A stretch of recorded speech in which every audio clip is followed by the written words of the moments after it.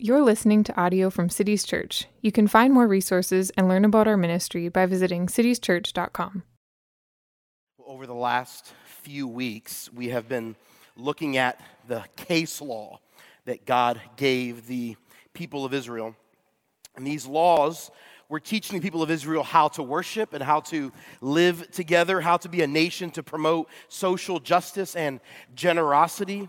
God was giving them the foundation for what would inform and shape this young nation. God gives them very clear instructions. And then, not long after this, we will see, starting in Exodus 25, over the next few weeks, we'll see God giving them very clear instructions, these very clear blueprints on how to build this sacred dwelling place. From Exodus 25 to 31, 7 chapters of Scripture are devoted to these very particular and specific instructions, these blueprints for this sacred dwelling place that will come to be known as the tabernacle. Because up to this point, Moses would meet with God up on a mountain far from where the people were. But we begin to see that God desires to dwell amongst his people. He does not want to be up on a mountain. He wants to be right in the middle where his people are. So we've seen God give the law, chapters 20 to 23, and we will see in our sermons over the next few weeks, God willing, from Exodus 25 to 31, the instructions for the building of this sacred dwelling place, the tabernacle. But right in between these two major things in Exodus, we have Exodus 24. We have this event that sort of ties it all together. God gives them the law. He's going to give them these blueprints. But we have this very elaborate moment, this very important moment that takes place right here in Exodus 24. Would you pray with me? And we'll look at Exodus 24. Father in heaven, thank you for loving us. Thank you for being the God that longs to dwell in the midst of your people. Thank you for giving the nation of Israel your law. Thank you for giving us law that we can examine and meditate upon so that we can better know your character, your nature, your wisdom. God, I pray for this time we spend together this morning. Would you use this as means of sanctifying us? May we leave this place more committed to living for Jesus and be molded just a little bit more to be more like Jesus. I also pray for anyone under the sound of my voice that does not know you. If there's anyone here this morning that is not genuinely born again, that has not put all of their hope and trust in Christ, I pray that they would see the kindness of God in this passage. And that, Lord, as they see the kindness of God, may you grant them the gift of repentance. May they choose to believe in Jesus. I pray that this morning in Christ's name. Amen. So Moses and some of the leaders of the nation of Israel have been up on the mountain and they've been hearing from God, and they come back to report to the people down at the bottom of the mountain. I will pick it up there at verse 3, Exodus 24, verse 3. Moses came and told the people all the words of the Lord and all the rules. Right, so Moses has now given them all the rules, all the expectations that God had given him while he was on the mountain. And the people respond. Look at the second half of verse 3. It says, all the words that the Lord has spoken, we will do. Right, so the nation of Israel, the Jewish people, the Hebrew people are responding back to God saying, yes, we hear your word, and yes, we will obey. We will do what you've told us to do. Now, of course, those of us who know the subsequent history of the nation of Israel, we know that they didn't quite live up to this commitment all that well. In the coming years and decades and centuries, we see them consistently being unfaithful to God. However, in the coming years and decades and centuries, we see a remarkable thing.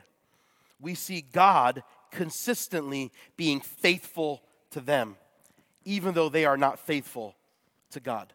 God holds up his end of the bargain even when they do not hold up their end of the bargain.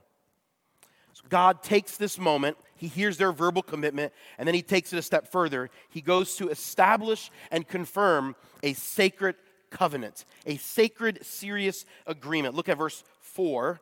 It says, "And Moses wrote down all the words of the Lord. He rose early in the morning and built an altar at the foot of the mountain and 12 pillars, according to the 12 tribes of Israel. And he sent young men of the people of Israel who offered burnt offerings and sacrificed peace offerings of oxen to the Lord." Okay, so what we're about to witness now is a ratification ceremony of sorts. This is the moment where God has heard their willingness to say, yes, we'll obey the law, and God is about to solidify, establish, and confirm this sacred, serious agreement between himself and his people here. And Moses instructs the young men to go get a bunch of oxen, and they bring the oxen over, and they sacrifice these oxen. Look at verse 6 and 7 with me. "And Moses took half of the blood and put it in basins, and half of the blood and threw it against the altar." So he takes the oxen, and he takes all the blood, he drains it out of them, and he puts it in these basins. He takes half of the blood in these basins, and the other half of the blood, he pours it out all across this altar that he has built there at the bottom of the mountain. Now, I don't know how much blood is in an ox, and I did not Google it because I've got a very weak stomach, and I couldn't risk some bloody cattle showing up on my screen and me just hurling. That would not be a good sight. I have a very weak stomach. I could never be in medicine. It's terrible. When I go get a shot or a needle, I've got to look away like I'm 6 years old. It's awful. So I didn't Google it. If you want to Google it, go ahead. But oxen are big. There's a lot of oxen here, and they're large. I would imagine there's a lot of blood being filled, buckets and buckets of blood being filled into these basins and being poured out onto this altar. Verse 7 says this, "Then he took the book of the covenant, and he read it in the hearing of the people." Right, so he takes half of this blood, he pours it out on the altar, okay, and then he's reading, and the other half is in these basins, and then he's reading the book of the covenant, which would have included the 10 Commandments and these case laws that we see in Exodus 21, 22, 23. Moses is reading this to them, and they respond again in verse 7, similarly to the way they responded earlier in verse 7. The second half of verse 7, they say this, "All that the Lord has spoken, we will do, and we will be obedient." This part of the scene sort of reminds me a little bit of a modern wedding ceremony. Right, I've officiated several weddings in my life, and when we have a wedding ceremony, we're getting up. We've got bride and groom there, and we're challenging them. We're exhorting them. Here are the expectations God has for you as a husband, as a wife, as a couple. Right? We're exhorting them with these specific expectations, and then people respond by saying, "I do." That's sort of what's happening here. Moses is saying, here's what God has said, here are the expectations, and the people respond with, "And I do." We will be obedient.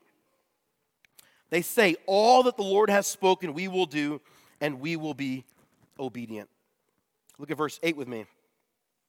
"And Moses took the blood and threw it on the people and said, 'Behold, the blood of the covenant that the Lord has made with you in accordance with all these words.'" Now, this is something you probably should not ever see at a modern wedding ceremony. This would be very weird if you were at a wedding and we started throwing blood on the people. We would not want to go down that route. That would be weird. You would have to go get some dry cleaning or something. Right, but Moses takes half of the blood from the oxen, he pours it out on the altar, and then the other half are in these basins, and he reads the covenant, it's established, and then he takes the blood that's in the basins, and he starts to throw it onto the people. Remember, it's a lot of blood. We're talking about hundreds of thousands of people. Some scholars and commentators think that the people of Israel at this point are more than 1 million people strong. This is a lot of blood coming their way, right? And I don't know how he did this. I don't know if he had like a soup ladle. I don't know if he had like a towel and he's like waving. I have no idea how Moses, the scripture does not tell us how he did this. But he took basins of blood and he threw it all over the people. And he says, this is the blood of the covenant. The blood has been poured out on the altar. and the blood is poured on the people, the imagery, the symbolism is sort of to say, God has poured out this blood. The blood is on you. We are now of one blood. We are now a people. We are now a family, and we share the same blood. Also, the last time these people were covered with blood in one way or another would have been at the Passover during the 10th plague.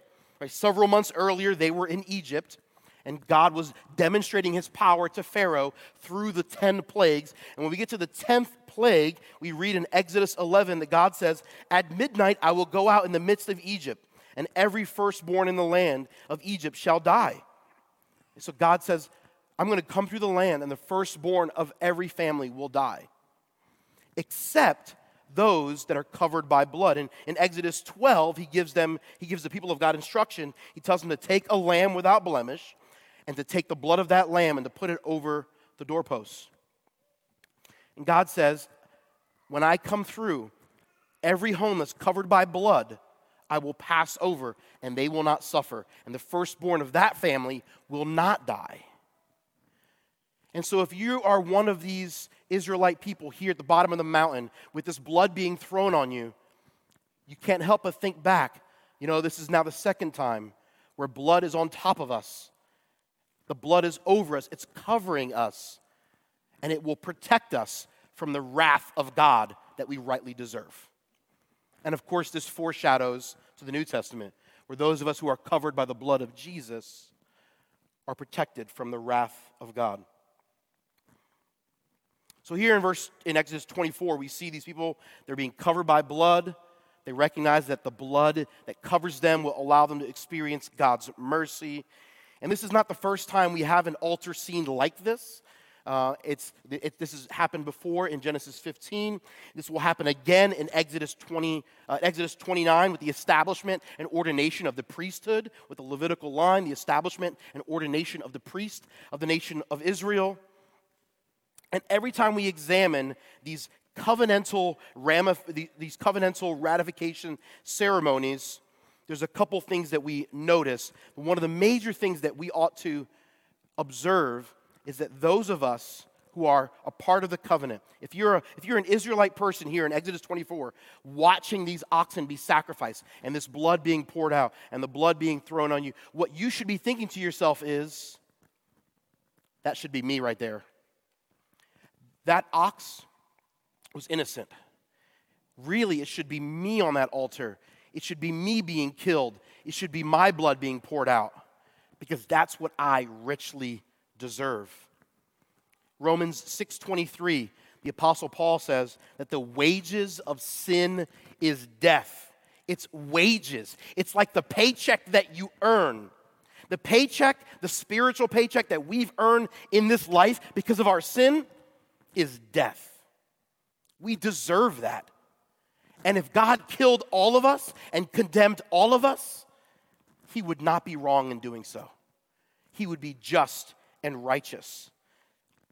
And this is the case for those of us who are New Testament believers. When we think about the cross, when we think about Jesus, we should pause and tell ourselves, that should have been me on that cross.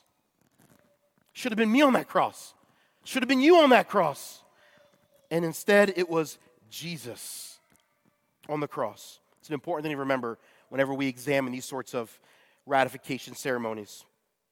All right, let's continue. Look at verse 9 with me.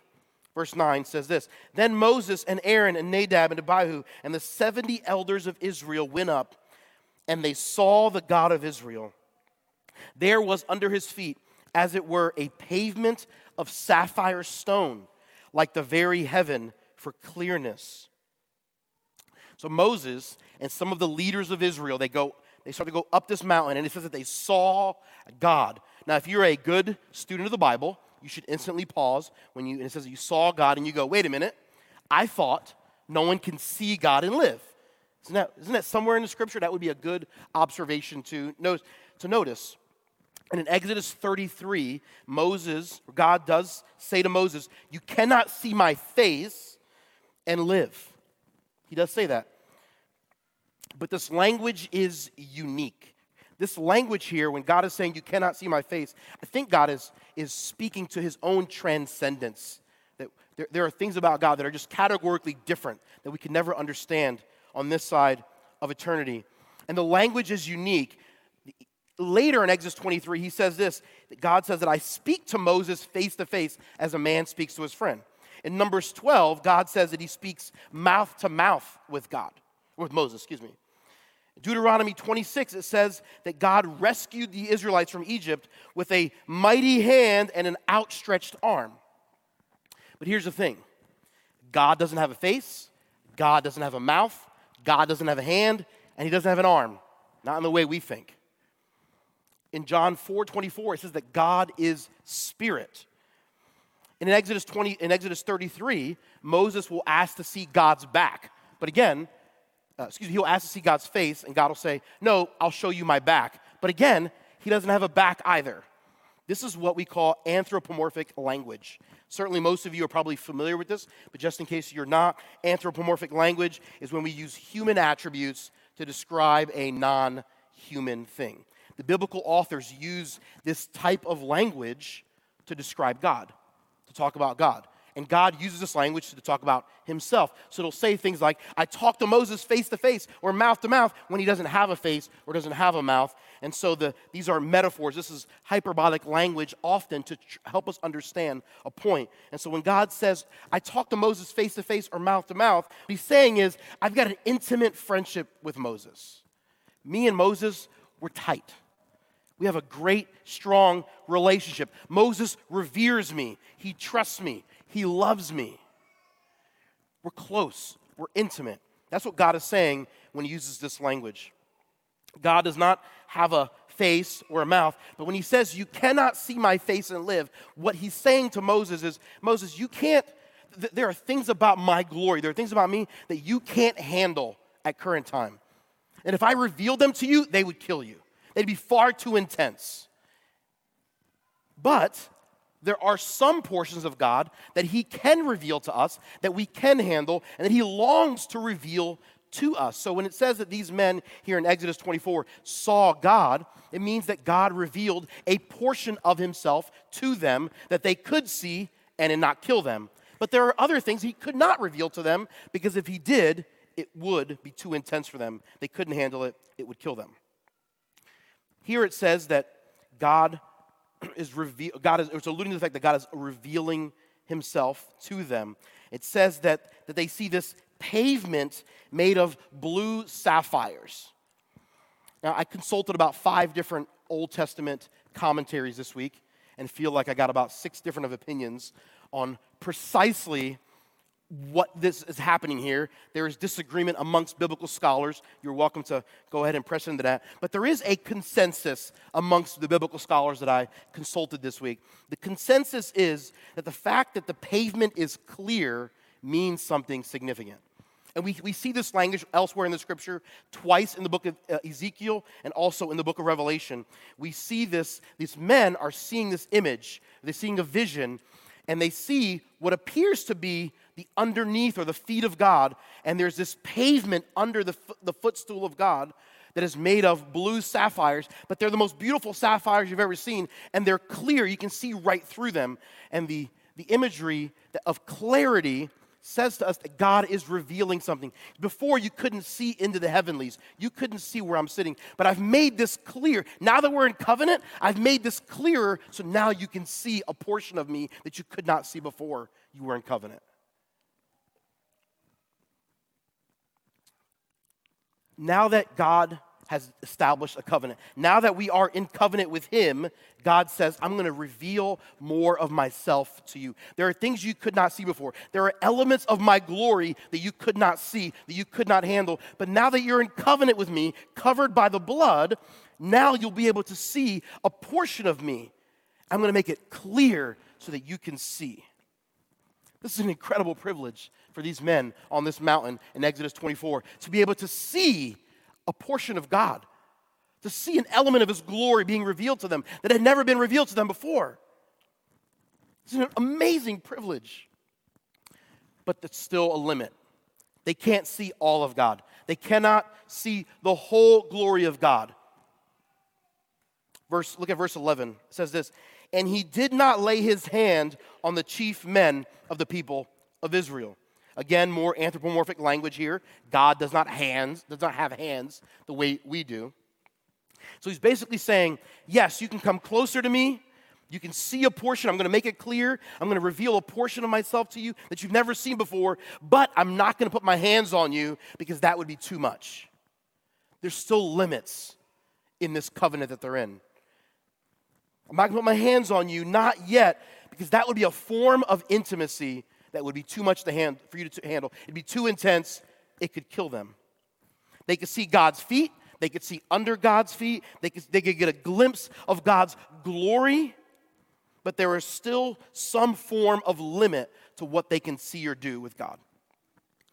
Now, this covenant that they have here is a massive step forward for the people of God. They're able to commune with God in a way that no one has ever communed with God, and yet there's still a limit to what they can experience in this old covenant here being established in Exodus 24. But they could eat with God. Look at verse 11. It says, they beheld God and ate and drank. They beheld God. They beheld God. He's beautiful. He's awesome. He's amazing. And they ate and they drank. Eating and drinking with someone is the sign that you've got a good friendship with them. It isn't what you do when you want to develop friendship with someone. Hey, let's go grab coffee. Let's go grab dinner. And the greatest symbol is if you have people over to your home. I love having people over our home to eat with us. Every Wednesday night, our community group comes over. We put a spread out, Oreos, chocolate. We got some Chips Ahoy down here, chips and queso, fruit, and then we got veggies way down here. I don't go down that end. Stay on this end. Fruit to Oreos. That's my section. But we love it, right? I love it. And we don't put drinks out because they're in the fridge, and our community group knows you can go right in the fridge because we have a relationship. We're family. Hey, there's Diet Cokes in there, there's Coke Zeros, there's some carbonated water. Go ahead and grab it yourself because we have a relationship. We have an established friendship. There's an intimacy here. You know me, I know you. You're coming in proximity to me. You're coming into this place where I live. I'm going to eat with you. I'm going to drink with you. And this is what God is doing with Moses and some of these leaders and the 70 elders. He's saying, come up the mountain. I'm going to eat with you. I'm going to drink with you. This is an amazing thing that shouts to us the kindness of God. The 16th century pastor and theologian John Calvin, in his commentary on this passage, he says this. He says, herein we see God's kindness revealed when, in manifesting himself to his elect, he does not altogether absorb and reduce them to nothing. In sum, therefore, Moses shows us that it was a miracle that the rulers of Israel remained safe and sound, although the majesty of God had appeared to them. In this, God's kindness reveals itself, Calvin says. The fact that God allowed this to happen, and when they showed up, he didn't immediately just wipe them off the planet, just kill them immediately, shows that God is kind. And the same is true for us. The fact that God doesn't just kill us immediately shows us that he is kind. And he longs for a relationship with us. He longs to commune with his people. He has a passionate desire for you to see his glory and experience his presence. And God went through incredible lengths so that we could enter his presence. All that God has been doing up to this point, all through the book of Genesis, rescuing them from Egypt, bringing these people together in the wilderness, establishing this covenant through this elaborate ceremony, all of these things that God is doing is because he is convinced, he is focused, he is laser focused on having his people enter his presence and is laser focused on dwelling amongst his people because he loves you. He loves you. I think I've got a small glimpse of this or understanding this a little bit better now that I'm a father. To me, a Friday night, the most fun thing to do on a Friday night is to hang out with my girls, my wife and daughter. I just love it. I just sit on the couch and watch my daughter, and she just smiles, she'll laugh. I take pictures of her. My wife and I, we text photos back and forth of each other, of her to each other. Like, I love hanging out with her. I just want to spend time with her. And I would do anything, I would spend any cost. I would do whatever it took to make sure my time with her is undistracted and focused. I do whatever it takes to clear my schedule so that I can just spend time with the ones I love most. And we see God going to incredible lengths to ensure that we can enter his presence and that he can dwell with his people. In the second half of this chapter, Moses will go back up the mountain again. He'll take Joshua with him, but then Joshua can't go all the way up. Moses has to go alone because here we have again a limit to this covenant. The elders could come up and experience God. They could eat with God. They could drink with God, but they could not go all the way up the mountain and experience all of the glory the way Moses could. There was a limit to this. But of course, that would change. In the coming chapters, we see them building the tabernacle, and God will come and dwell amongst the people. And of course, it will change again centuries later when Jesus comes to establish a new covenant, when he makes himself available to all people, when he establishes a new covenant where there is no limit to the intimacy that we can have with God. On the night that Jesus betrayed, he takes that cup and he says, "This is the cup of the new covenant." He recognizes his blood is about to be poured out. He's alluding back to this Exodus 24 moment. At the night he's betrayed, before he goes to the cross, he's saying, "I'm about to pour out my blood, and I'm going to establish a new covenant. Just like an old covenant was established with the pouring out of blood, I'm going to establish a new covenant here.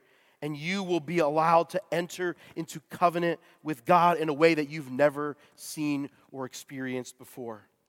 Our God goes to great lengths to ensure that we can experience his presence. And then he pursues us. He chases after us to bring us into his family. Jesus tells us this parable in Luke 15. He says, "If a man has 100 sheep and one of them gets lost, what will he do? Won't he leave the 99 others in the wilderness and go to search for the one that is lost until he finds it? And when he has found it, he will joyfully carry it home on his shoulders." The God that loves you has gone to great lengths to pursue you and has done what it took to ensure you can be in his family. I heard Pastor John Piper once say it this way in his sermon. He says, "God in eternity looked upon me and he said, 'I want that man in my family. I will pay for him to be in my family with my son's own life.' That is mega off the charts love," Piper says. Church, God saw you. He loved you. He chose you. And he did what it took to get you into his family because he wanted you to experience his presence and he wants to abide in the midst of his people. God wants you to experience his presence. He loves you. Jesus did what it took. He entered the human story. He becomes a man. He lives among us. He lives the life that we should have lived, but we could not. And he dies a death in our place. It should have been me on that cross. It should have been you on that cross. But Jesus dies in our place. He did what it took to ensure that we could enter into his presence. On the third day, he defeats death, he raises from the dead, and he makes the offer of salvation for whoever would trust in Christ. Whoever believes on him will have everlasting life. The old covenant, it had a lot of great value. There's a lot of good in the old covenant, particularly for those Israelites that we see in Exodus 24 and the generations that followed them. But this new covenant, the new covenant that's ratified by Jesus with his own blood, this new covenant's better than the old covenant. Here's what the writer of Hebrews says: "But when Christ appeared as a high priest of the good things that have come, then through the greater and more perfect tent, not made with hands, that is, not of this creation, he entered once for all into the holy places, not by means of the blood of goats and calves, but by means of his own blood, thus securing an eternal redemption." He has secured our eternal redemption. So what do we do with this? I have a brief exhortation for you. We all sin. All of us fail. All of us have moments where we are disappointed in ourselves. All of us have moments where we feel shame. And in those moments, we are tempted to believe a lie. And the lie is this. The lie is you've sinned too much to come to God. You're too dirty to come to God. We cannot come to him or pursue intimacy with him. But here's the truth, that no matter how much you've sinned, you can come to God. And those of us who are in covenant with God, we are covered with blood, and we are invited into God's presence, to commune with him, to eat with him, to drink with him. No matter how bad you've failed, no matter how big you've sinned, no matter what you've done or where you've been, you can always come to Jesus. You can always come to Jesus. He is the one that went to great lengths to ensure that you could enter his presence. He is the one that went to great lengths to ensure that you could come into God's family. So church, my encouragement to you, when you feel like you've failed, when you feel like you're a disappointment, when you feel like you've sinned big, that is the moment to run to Jesus. Throw yourself on the mercy of God. Cast your cares on him because he loves you. He loves you. Friends, this is an incredible privilege that we have to be able to come to God no matter what we've done, no matter where we've been. A privilege to come to him and enter into his presence. And this privilege was purchased by Jesus at the cross when he established that new covenant. And that brings us to the table. This is the table where we remember that with his own blood, he secured our eternal redemption. This is the table where we remember that the God who loves us has made it possible for us to enter in his presence, and he longs to dwell with us. So no matter what we've done, we can throw ourselves on the mercy of God. We can run to him. At this table, we remember that Jesus established a new covenant and that we can enjoy his presence forever because of what he has done on our behalf. This meal is open to anyone here who is a follower of Jesus. If you have genuinely trusted in Christ, then this meal is for you. If you are here and you are not a follower of Jesus, you have not trusted in Christ, I would encourage you not to participate in this meal. When the juice and bread come, just let it pass. But do not let the moment pass. If you are not a follower of Jesus today, instead of taking communion with us, I exhort you, I encourage you, take Christ instead. If you have any questions on what that means, feel free to come on up after the service and have a conversation with us about what it looks like to be a follower of Jesus. Cities Church, his body is the true bread. His blood is the true drink. Let us serve you.